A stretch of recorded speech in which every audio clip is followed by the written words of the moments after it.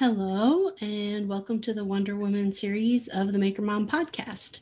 My name is Katie Freeman, and I am your host. Every week, I bring you 2 interviews of female and non-binary makers of all kinds, some of them parents, some of them not. This week's Wonder Woman series guest is Larissa of Lore Woodworking in or near Philadelphia. I've been following Larissa for a little while, and I was actually surprised learning all the parts about her journey into woodworking. And so I think it's a really great story, and I know you're going to enjoy it just as much as I enjoyed chatting with her. Before we hop on into the interview, though, I want to give a big shout out and thank you to the patrons over on Patreon.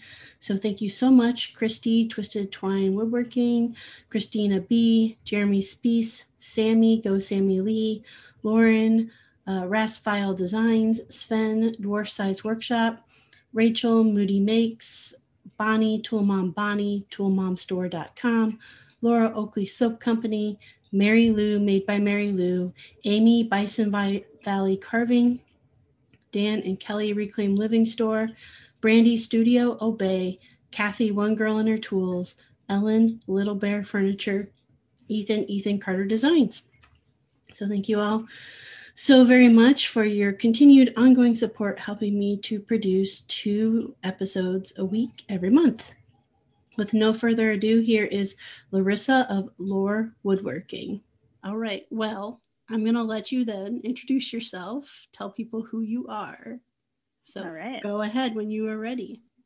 All right. I am Larissa Huff, part owner of Lore Woodworking. I live in Philadelphia, but our shop is in Schwenksville, Pennsylvania. I've been woodworking, making furniture for going on like 9 years, I guess now. And I was once a math teacher, took an abrupt turn into woodworking and never really looked back.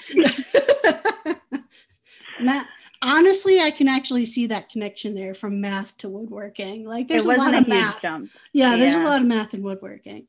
So part owner, who's the other owner? So Jeff Lore, the namesake of the business, built the shop on his own property.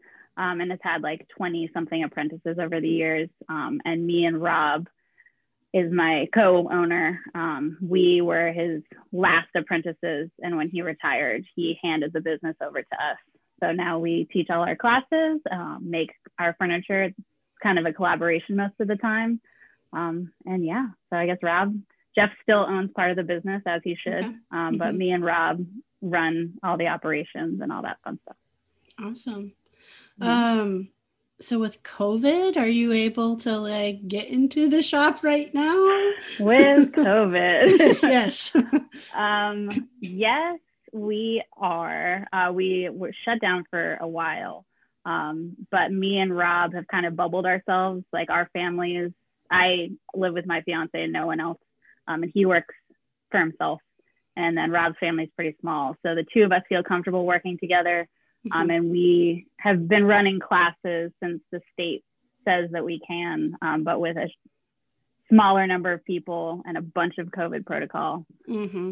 So we're operating, but a little bit differently, I think, like everyone else. Yeah. All right. Well, before we get too much down that journey of woodworking, I want to go back to your childhood a little ways. And where'd you grow up? What kind of things were you interested in as a kid? I was in Massachusetts until I was 12. My mom was a single mom, and she went back to college and became an accountant all during my childhood. So I spent a lot of time with my grandparents, which I was super lucky to do. And my mom was like a huge role model. She was busting her butt to make sure that we had a good life. She bought her first house and all these crazy things in my childhood. And then she got engaged when I was 12 and he lived in Florida. So we moved to Florida, which was a whole other adventure. Yeah, that seems like worlds apart between the culture around Massachusetts and the culture around Florida. Yeah, like to the utmost degree. Yeah. So I lived there through college and then moved to Philly a year after I graduated college. Okay.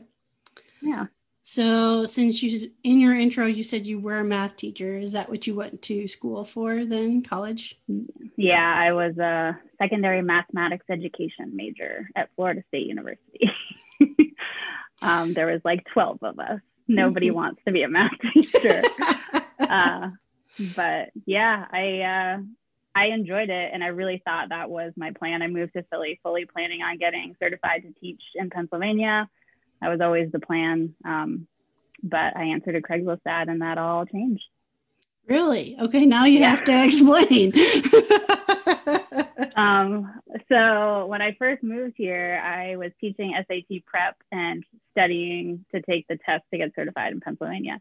And I needed more income. So I was looking for other teaching jobs, mostly in like crafty things, like kids' art classes and stuff like that. And Jeff was advertising for a woodworking apprentice / teaching assistant. And I have never done any woodworking at this point. Oh, no tools, have never done anything even close to it. And I completely on a whim was like, well, that sounds kind of cool. And applied, and that's that. Wow. What I have to ask, like, I mean, you had no experience. And so you're going to go into this, like you applied. I'm assuming there's an interview, like you're going into this process. Like, are you just like BSing your way through it? Or are That's you a great like... question. That's a great question. I am a terrible BSer. So no, luckily that was not required. He wanted someone with no experience so that he could train them from the ground up, which is a bold move for any like mentor to take.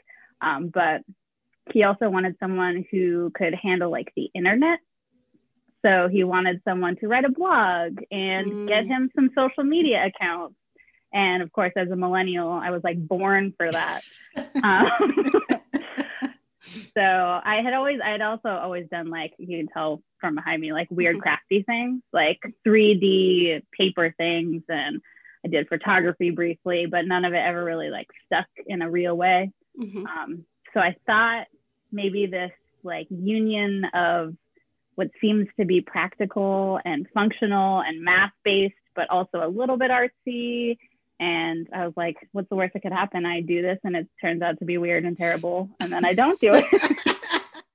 But it was like from the first day, my first 8-hour day, I was like, this is it. So yeah, I was going to say you took a chance and applied for it and everything to be like side work, right? I mean, your intent was like to bring in extra money and then because you were doing all these other things. So that first day, did you just like in an instant pivot and this was it? You're going full in? Well, in my brain, yes. But at that point I had only been hired to work like 2 days a week. So, because apprentices actually cost your business money, which I'm sure is a surprise to no one. So I was working like 2 or 3 days a week, and then I still taught SAT prep. And then he could tell that I was like really in it, and he let me stay at night and work on my own stuff and come in on the weekends and work on my own stuff and kind of like suss out my own experiments. And then it got to the point where he was like, all right, you've been here for 90 days. So you either have to commit to 2 years, because that's how long it takes for an apprentice to earn money for the business, or this is it. And I was like, I'm in it. Awesome. And I'm still in it. You're still in it. So this really has me like intrigued. I have to ask, like, what does he start you doing as That's somebody who's question. never like done this before? Well, he's like every like old school woodworking mentor. He's a character in like the best way. And so he's had 20 apprentices before me. He's no fear being like, do this thing, and if you mess it up, we'll fix it. So my first day, they were building some sort of like floor cabinet, and they had me with a coping saw cutting out like tenons. I didn't know what any of the words were. They just like hand me this saw, and they're like, you probably can't hurt yourself with this saw. Like, you really have to try. And I was like, okay. Yeah, that's pretty brave. Like somewhat on his side, because I would say like I had an apprentice for a brief amount of time, and I was like, you're sanding. That's all I got you doing right now is you're sanding. I mean, I did a lot of that too. I did a lot of gopher work, like go get me that wrench, go get me that thing. A lot of like just laying stuff out so that he could then do the operation. Yeah, there was a lot of like normal apprentice work. But our school, like the classes that we teach, the practical woodworking class is like an intensive. And in my first month, he like made me a student basically in that class, so I could get like a mega dose of the baseline, and then at least I knew how to like use a table saw safely. Right. Yeah. So it's both school, and then he was making custom furniture that you were assisting with, type thing. Yeah. And then you guys have kept that model since taking over. Yeah. We try to maintain like a 50% school, 50% furniture, but every year is a little different, depending on how the economy is or, what's going on. But what's the style of furniture that you guys make and teach? Jeff did like, he has a very distinct style. He did like a refined arts and crafts vibe. So a lot of green and green, Macintosh, like piercing cutouts and like buttons on every joint. So that's how I learned building his style. And then since me and Rob have taken over like 3-ish years, we've been kind of spending a lot of time making spec pieces, figuring out what Larissa and Rob collaborations look like. So we've taken a lot of the arts and crafts ethos. So like exposed joinery, taking pride in like design, announcing how these things are put together, but taking influence from a lot of other things, kind of figuring out, I'd say it's a little bit more modern than your traditional arts and crafts, what's coming out of us. A lot of more like curves, bent wood, stuff like that. So I guess I don't really know the answer. We're figuring it out. You're figuring it out. Well, I guess like, what's that process like for you? I mean, would you say you have like a set style just personally coming into this that, is something you've always been drawn to? Or is this really like just a let's throw noodles at the wall and see what sticks? Kind of both. I do a lot of like research, a lot of looking around, going to museums, trying to get influence from everywhere, because I still consider myself very, very new to this, even though I'm 9 years in. So I am a big fan of like simple designs. I do really like seeing the joinery. So I don't know. I'm not sure if I have, like, my house is decorated in mid-century stuff, but I'm not sure that I want to make that. I like looking at it, and I've built stuff for the house, of course, but I'm not sure. Okay. So how does, this totally selfish question here. How do you make that business work? How do you make a business of like making furniture and teaching classes? Like, how does that continue to support? You're supporting 2 households, right? We are. We have me and Rob are the only full-time. We have Jeff, he teaches the first day of all of our classes. And then we have 2 part-timers. So How we do it, I don't know. A lot of luck. No, I mean, Jeff opened Lore Woodworking Incorporated in 1991, and the school opened in 2001. So I owe a huge debt to him for building a foundation. I inherited a business that was functioning already. So I am like, all of it goes to him, but it sustains the school, basically pays the bill, and then the furniture is like our selfish thing that we love. I mean, we love teaching too, but the furniture is like the passion. And we'll get, on a good year, we'll get 10 commissions. On a slow year, we'll get 1 or 2. Mm-hmm. And you kind of just hope for the best. We're trying to market a little bit better. That's a new development for us. So I know a lot of your guests are like very established on social media. I am not that person. Not that person. You just started out talking about you were millennial though. So you were like born for this, right? I know. I was born to know how to use it, but I am terrible at like using it as a tool. I can like post photos of, I don't know, things that look nice, I guess, but I don't know how to get people to care about it. I'm with you there. I am definitely with you there. Yeah. Well, so you started woodworking with no experience, but even that is a totally different skill set than running a business. Like, yeah, that is a whole other That's true. skill set. That's very true. So like when you're apprenticing, I mean, was Jeff like showing you kind of like behind the curtain as far as like the business aspect of it as well?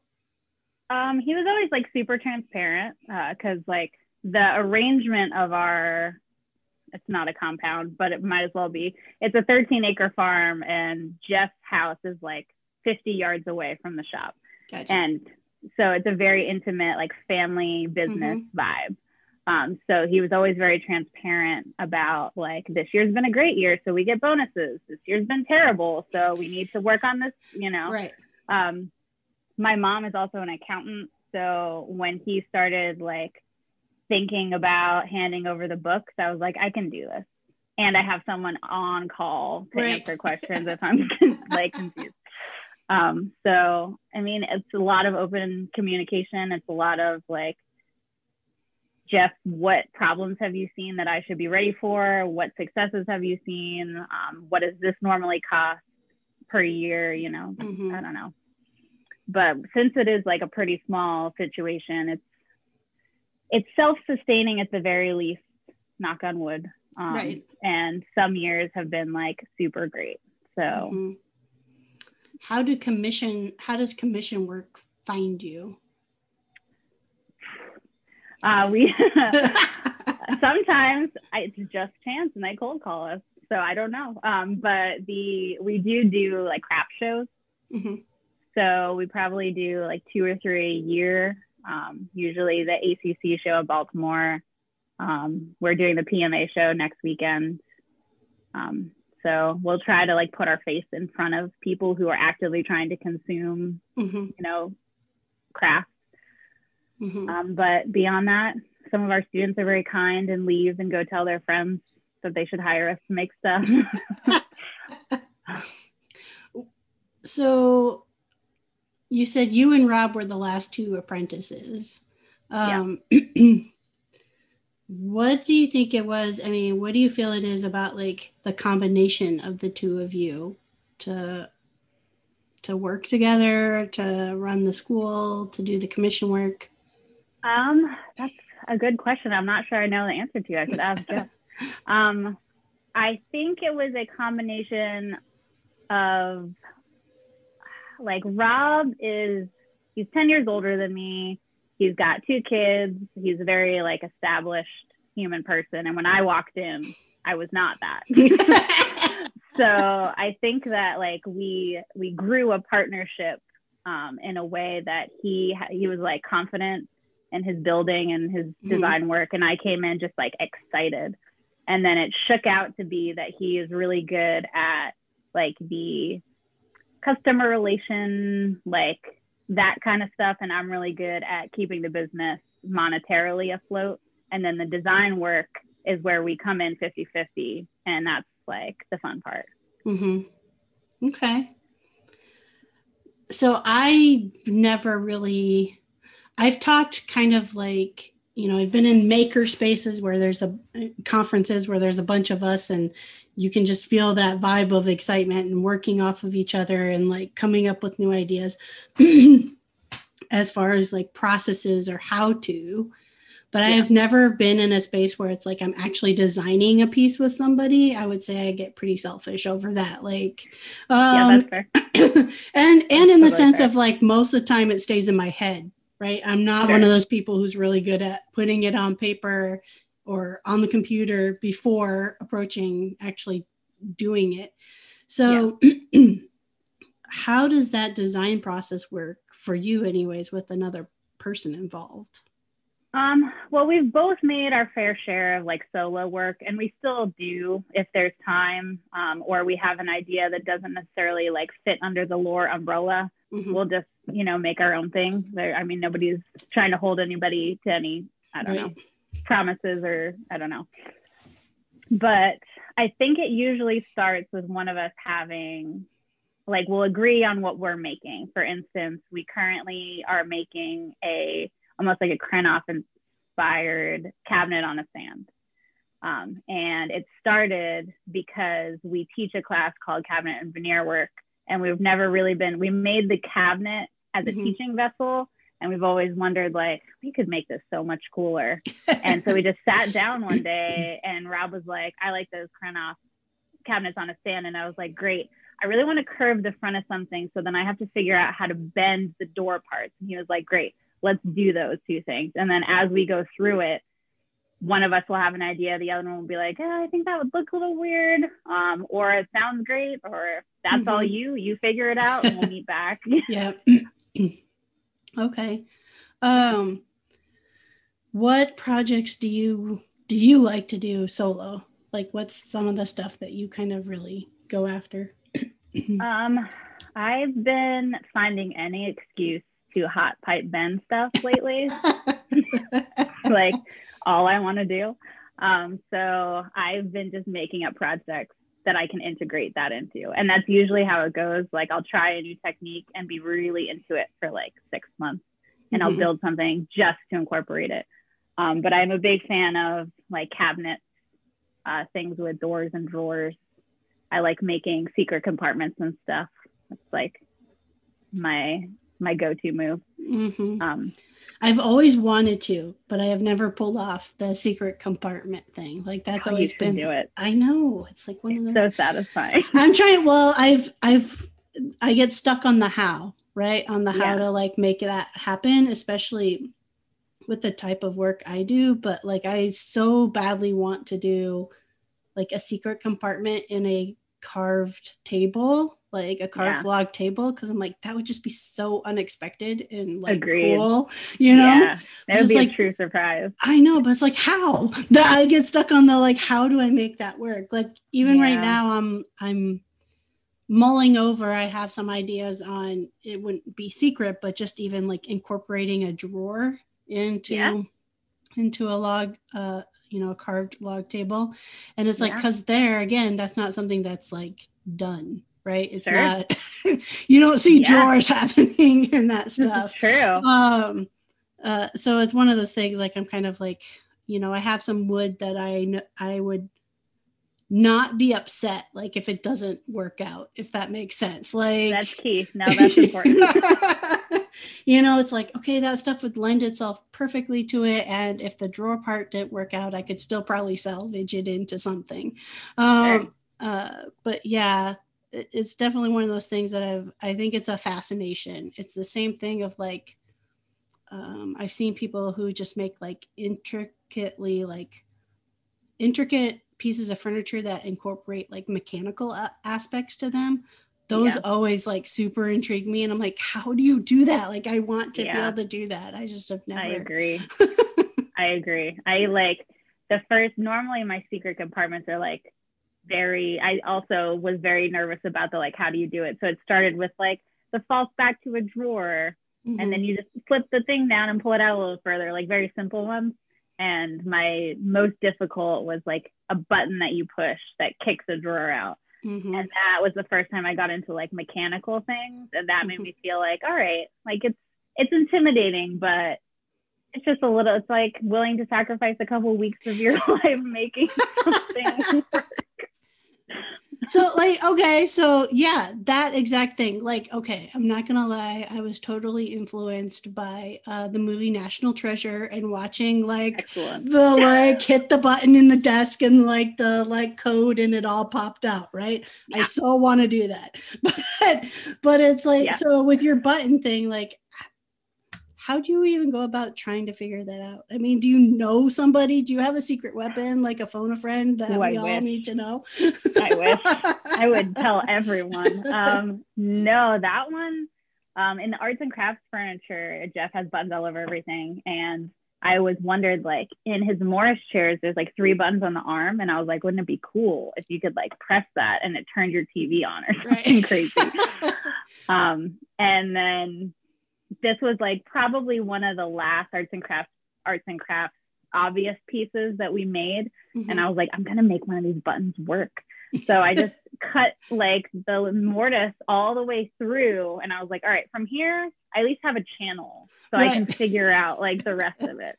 And if not, then we'll just glue a button in there and it's like it never happened.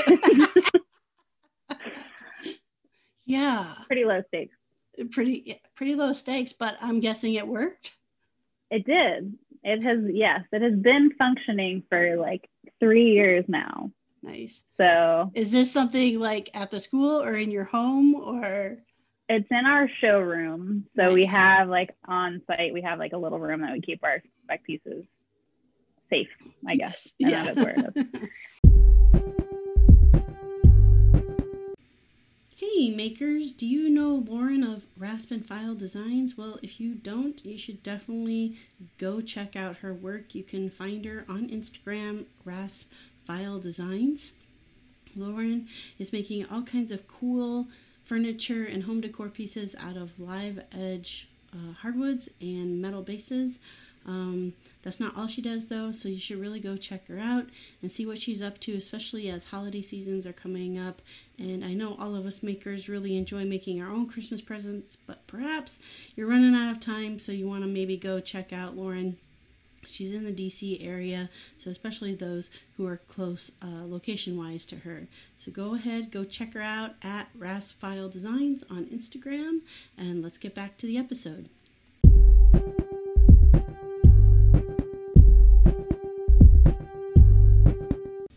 Hey makers, today's episode is brought to you by Tool Mom and Company, or some of you know her as Tool Mom Bonnie. She has all kinds of tool-related merchandise of gifts and clothing for all ages and genders available at toolmomstore.com. I have 2 of the coffee mugs. One says Go Girl, and it has a circular saw with flames coming off the back, which is super sweet. And then the other one is the definition of a tool chick, which just makes you feel kind of badass when you're drinking out of it. So if you are in the market, especially as we're getting close to Christmas, for any tool-related merchandise, be that gifts or clothing, make sure you head on over to toolmomstore.com. And extra bonus, you can receive 20% off at checkout if you use the coupon code MAKERMOM. All right, let's jump back into the episode. Yeah. Is it something, I mean, so if you've got that like showroom spec piece stuff, is that more like, do you guys get foot traffic if you're out in the middle of an acreage, or is it like you're bringing potential clients there to show kind of? More of that. Yeah, we don't have much foot traffic, but people will call and ask if we can make something, and we'll say, you should just, if you're nearby, you should come just see what we make and see if we are even in the realm of like what you're looking for. Mm-hmm. But it's mostly, I mean, we take all our stuff to these shows, and in the in-between, we don't have any like place to keep it. So it's also a very fancy storage unit. I understand that too. Okay, when you say shows and when you said craft show earlier, like is it craft furniture, craftsman type style, like, or is it like holiday craft show? Like, what It's are you talking when you're saying craft show? the ones that we apply for are juried fine art craft shows. Okay. So they are they have exhibitors from all over the country, if not all over the world, and they're like high-end craft. So there's jewelry, there's ceramics, there's all kinds of actual craft in the building, but it's usually like it's not your popsicle stick style craft show. Mm-hmm. Yeah. So, okay, so juried, you have to apply, you have to submit stuff to get approved to enter in. And is it you're bringing spec pieces there to say these are things we could build for you and trying to get like the custom orders or commission pieces, or is it you're going and like this item is for sale, please buy it so we don't have to ship it back home? Both, 100% both. It is everything in the booth is for sale, including the booth. You want the booth? We will sell it to you. But it's like, it's rare that we sell like a big ticket item off the floor at a craft show. It happens, but it's rare. It's usually just people will see it and say, all right, these people would make like a cool desk for me. Or sign up for a class or whatever we can offer that suits your needs. Gotcha. So what type of people are coming through? Is it like just an individual consumer type person, or are you getting any like collectors or, interior designers? Like what kind of people are coming through? It depends on the show. Usually all of the above. Usually the people that stop and talk to us are just individuals trying to fill their house with handmade things. But occasionally you'll get an interior designer or someone trying to get like wholesale things in motion. Sometimes you'll get collectors, but yeah, it's a mixed bag. It depends on the place, depends on the year, depends on a lot of things. What price range are you guys in at those shows for what you have? So like when you said it's not necessarily typical for someone to buy a big ticket item like at the show. So I mean, honestly, that's generally why I have stayed away from like that type of like art show, craft show type thing, is because I'm like, who's coming to these things expecting to buy like an end table? Not very many people. You'd be surprised. Yeah. We have like, we've had shows where we've sold $25,000 worth of stuff off the floor. And then we've had shows where you don't sell anything at all, and then you get an email 6 months later, someone like rediscovered your card, and they are then like, oh, we talked about a bed, and then like maybe something will come of that. But there are also people who are like professional craft show showers, right? And they go to like crazy numbers every year, 12, 18, 20 shows a year, which is bonkers to me. And like, I admire that. And they know a lot more about how to hustle in that environment than I do. But it's a very interesting like circuit to be a part of. We've made a lot of friends, like fellow makers in that circuit. So it's been rewarding, whether we sell $25,000 worth of stuff or not. Well, and it's long hours too, right? I mean, it's a long weekend usually when you're doing something like that. And it's not cheap. It's not like, nothing about it is easy. Like the PMA craft show is happening the 6th, 7th, and 8th of this month, and they're going virtual because and we were discussing like, I wonder what a virtual show is going to be like we're going to be at the shop ready to Zoom, ready to host like in-person visitors if they want, but it's going to be very different because craft shows are like, people want to touch stuff and they want to like open drawers. So we were like, I wonder what that's going to be like, but also like kind of glad we didn't have to pack up all the furniture and set up a booth and like move into a convention center. Right. So I don't know. Only time will tell. Yeah. So, I mean, usually, I mean, non-COVID times, what is that? What's that like? I mean, can you kind of just walk through, like, you've got that a 3-day show coming up. What do you have? What goes into that? Yeah. It's like we make it a big event because we only do 2 or 3 a year. So, and we do them usually within like a 3-hour drive of us. So we're not like, I don't know, we're not big timers, but we will shut down the shop for the week before and clear all the benches out and set up our booth in the shop and then decide what we're going to bring with us and see it all in front of us before we go.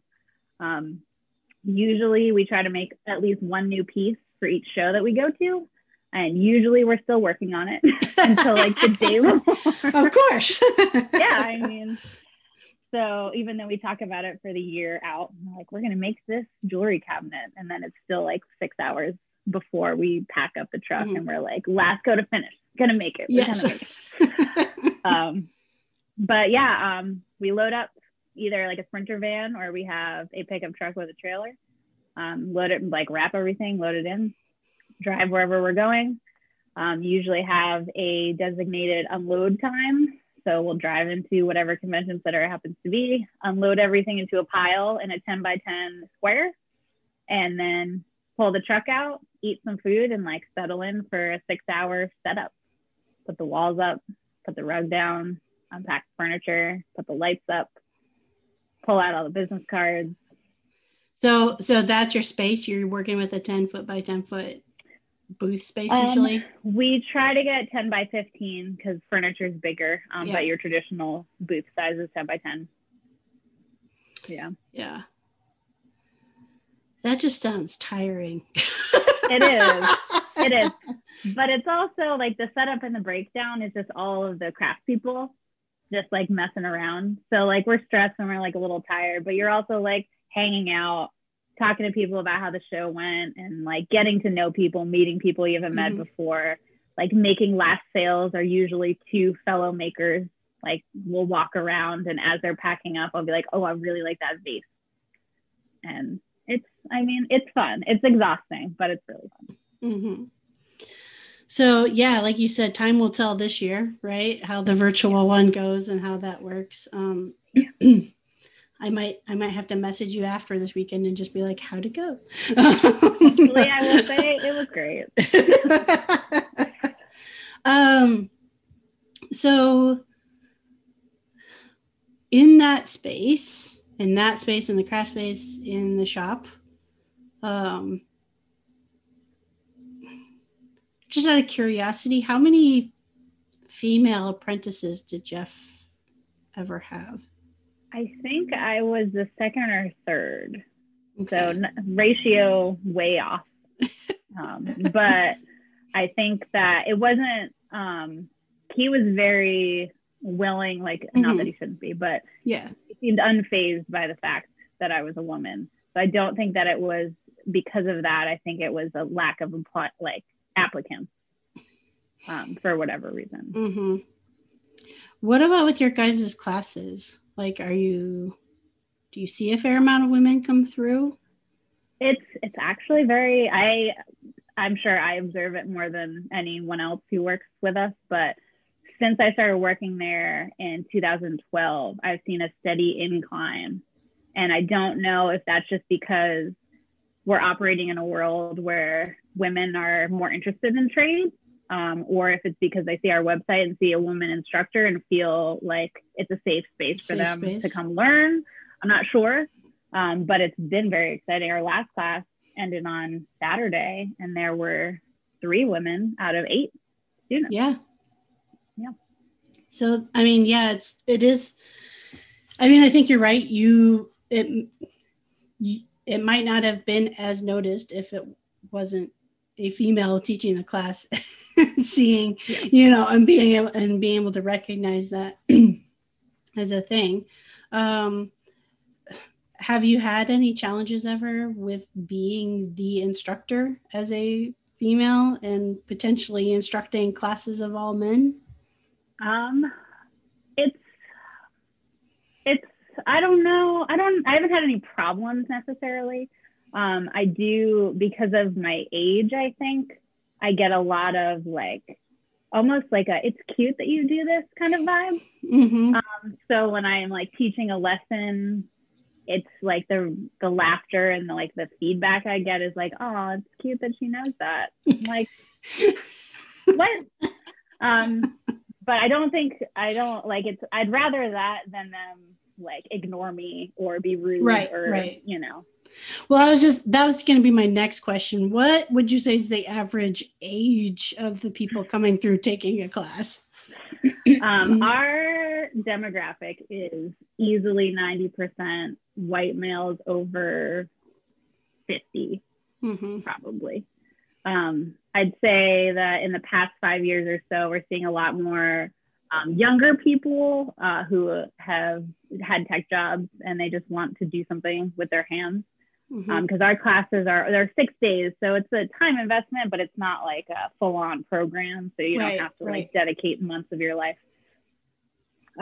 So yeah, it's changed a lot in the past few years, the demographic, but our bread and butter is definitely your traditional white older male woodworker.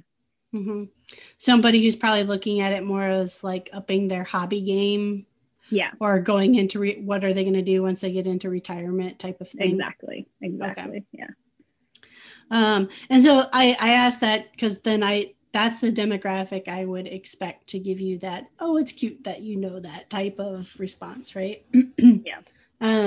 It was similar when I took classes as part of a program at a community college when living in California, and the program actually had to shut down because people who were taking it were either retired or about to be retired, older white gentlemen who had no interest in getting a degree. They were just taking these classes to like increase their knowledge for what they were going to build like at home, or what Christmas present were they going to build, make for their family that year. And because nobody was actually like graduating, like the program had to shut down. That's a bummer. It is a bummer because it was a really, really good program. But I had received similar reactions sometimes with some of the gentlemen that I was taking classes with of like, that's cute that you think you can do that, type thing. Yeah. And not necessarily a bad way. It was like, they would interject themselves as like a grandfatherly figure type. That's exactly what it's like. Yeah. So it's intended to be like encouragement. Right. But is read as like, just like a little condescending. Yes. Just a little. Well, I mean, you have the experience of do you and Rob co-teach classes? Yeah. We tag team basically the bulk. Our practical woodworking class is the one we run the most often. And Jeff still teaches the first day because he wants to, he has a few health issues. So he can't be around as much as he would like. And he really, I think, takes that first day as an exciting chance to interact with people and be on his feet. And so he teaches the first day, and then me and Rob tag team basically half and half for the lessons for the rest of the week. And then our advanced classes, me and Rob designed most of them, like the classes themselves. So we teach those together too. Okay. So I ask because then you have a unique perspective of being able to directly contrast the reactions from you teaching something versus Rob teaching something. Oh, sure. Yeah. And the reactions from the students. I would say you probably notice, like you said, just that a tone thing that's meant to be encouraging, but can come off as a little bit not sometimes. I would assume that they don't talk to Rob that way. No. But it's interesting because Rob picks up on it a lot. So then at the end of the day, he'll be like, can you believe that person said that? And I'm like, yeah, man, because it happens all the time. but I'm glad that he's that aware. Oh, he is. I'm very grateful that like having a male collaborator and like co-business owner, he is the first to push me out in front and be like, Larissa knows more about this than I do, so listen to her. And he tells people all the time, like he'll call me over to help lift something, and they'll offer to step in, and he's like, no, Larissa's never not been able to pick something up. It's fine. Right. So he's a great co-business owner and general business partner. So I want to ask, given that you're near Philly, right? Is the school and the shop is near Philly? Yeah, it's like 30 miles outside. Okay. So given the demographics of Philly, as far as population wise, do you see any trickle of that representation as far as, Black and brown people starting to show up for classes? A little bit. I wish more. We've been talking about this, for the past like 3 or 4 years, trying to figure out like a scholarship, like a way to offer a scholarship. But our issue is that we don't have the reach. We have 2,000 followers on the internet. Like, I don't know how to get a scholarship to our school in front of people yet. But we've been actively like planning that and trying to form relationships with places in Philly, like the Center for Art and Wood, and like organizations inside Philly, so that when we get our ducks in a row, we can say like, tell everybody that this is here, because we want our doors to be open to anyone who's interested at any point, and we can make it work. And it's true, even without a scholarship, if you were to come to us and say, I want to pay in installments for the next 12 months, I would say, great, let's do it. Right. Whatever gets you in these doors and like using tools, let's do it. Have you guys, do you guys have pieces in the center for Art and Wood? We had boxes in their bandsaw box auction last month. I guess it just wrapped up like a week ago. But we don't have any like pieces in the museum as of yet. Okay. But we have a really good relationship with them over there, so we're constantly in contact. Did you participate? I don't remember this, so that's why I'm asking. Did you participate in making a seat at the table? I applied, was not selected. However, I went to the opening, and it was the same night as the Philly Furniture Show that year. They had like a opening night party or something. And I said to Rob, listen, I have to go witness history, so you're going to have to man the booth because I cannot miss it. So I abandoned our booth, and I was at the opening, and it was like the most incredible. Awesome. Did you get to spend time with Laura at all, Laura Mays? I met her. We all went out after the show, and I met her, I think, for the first time there. And I just like try not to fangirl out. I'm like meeting all of these incredible people that I just admire so much. I'm like, keep it together, be cool, like chill out. Yeah. I could see that. I've had Laura was on the podcast, and I listened. I listened. And I fangirled a little bit, on the inside. Same thing, same monologue going on the inside. Yes. So that's awesome that you got to go there for the opening night. And I hope that they get to have another show at some point in time. I agree. I think that's something that they both would love to do again, but it's a lot of work. It sounds like it. Yeah.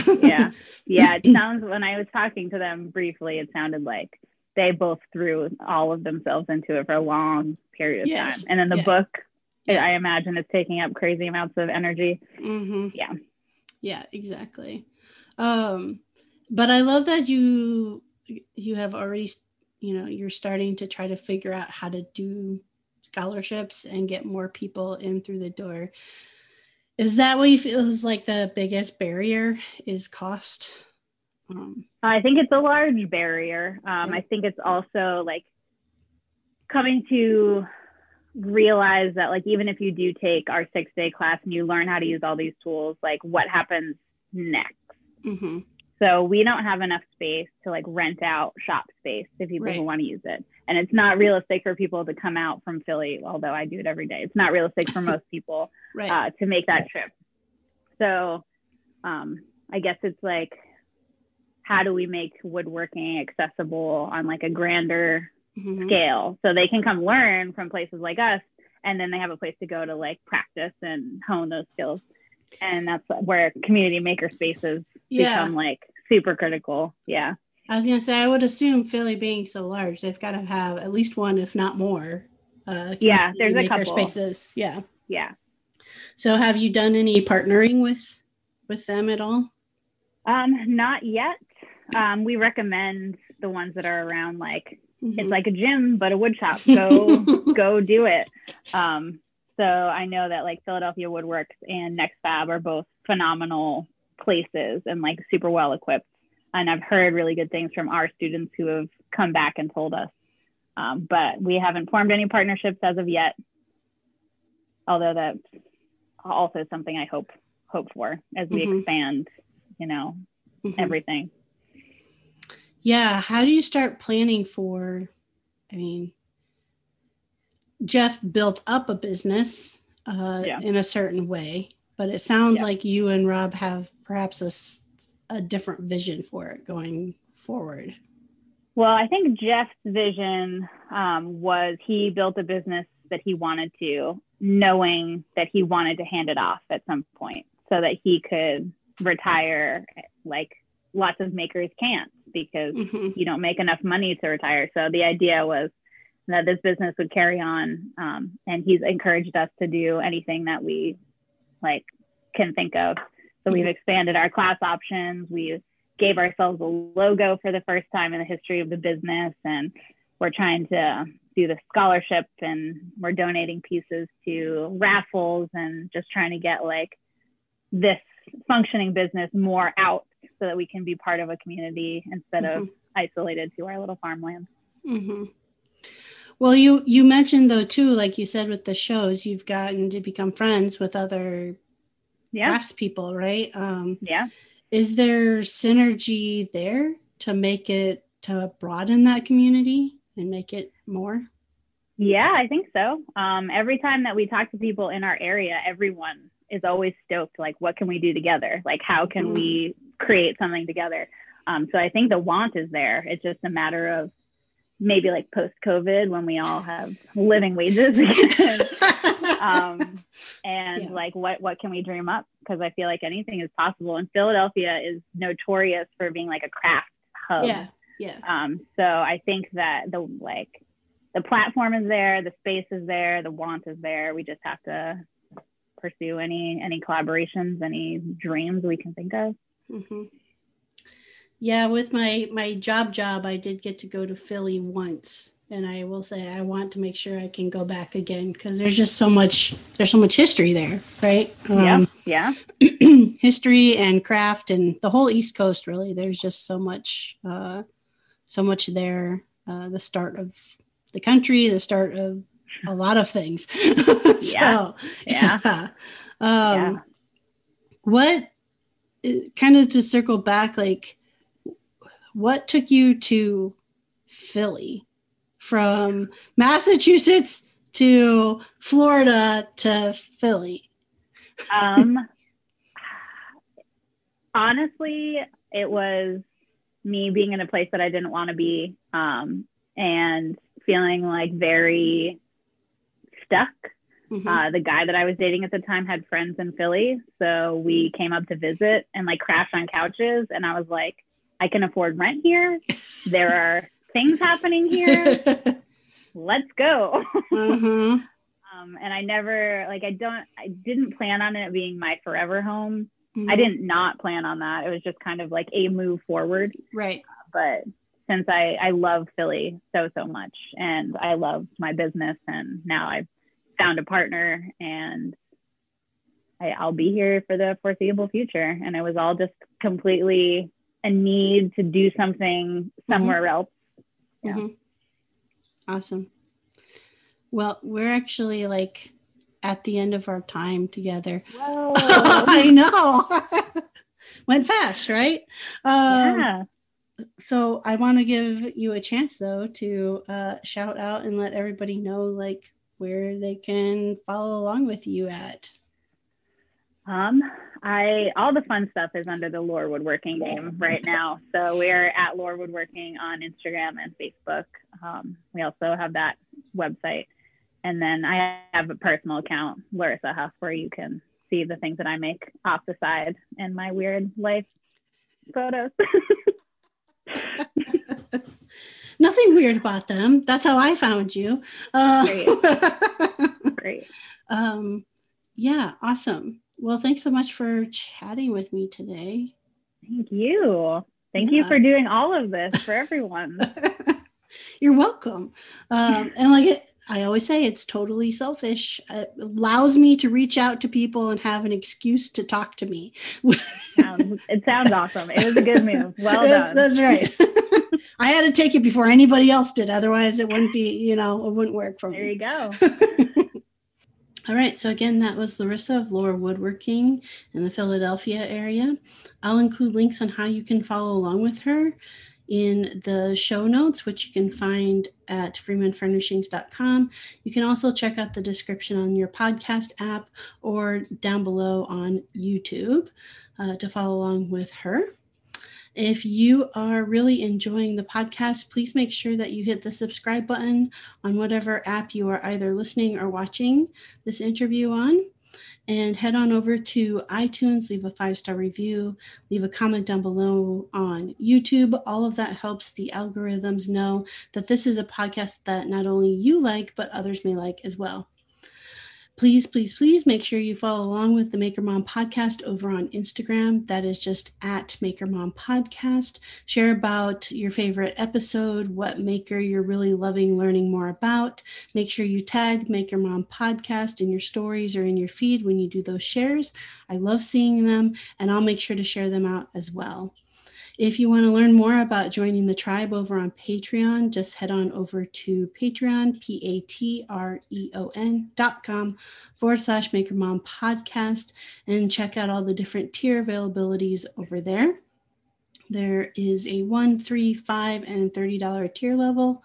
All of the tiers get you access to any additional content, which will include live interviews, access to live interviews as they are going on Zoom, which will give you access to be able to ask all of these awesome makers questions at the end of the interview.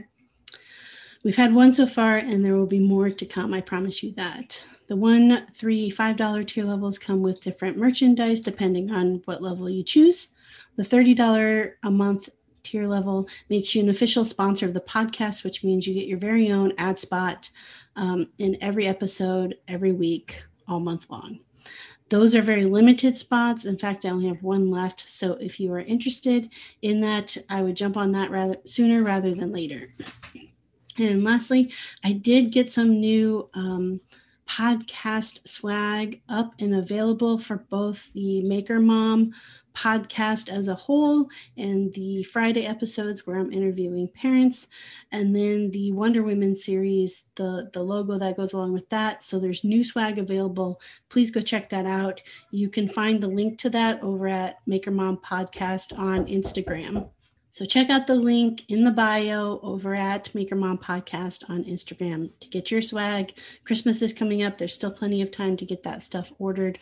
There's teas, there's face masks, there's coffee mugs. What else are there? There's all kinds of stuff. So go check it out. And when I am not interviewing and editing to make podcast episodes, you can find me designing and making furniture and other home decor over at freemanfurnishings.com. And you can look for me at Freeman Furnishings pretty much across all social media. So TikTok, YouTube, LinkedIn, Facebook, Instagram. I'm most active most often over at TikTok and Instagram. That's where I kind of keep things most up to date for what projects I'm working on currently, what crazy things I happen to be power carving that week, and then over at YouTube as well. All right, so it is middle of the week. It is the day before Thanksgiving here in the States. So I hope all of you, if you are traveling, please stay safe, please stay healthy. We don't need any more people getting sick in this country than already are. So please keep that in mind, and I will see you all on Friday.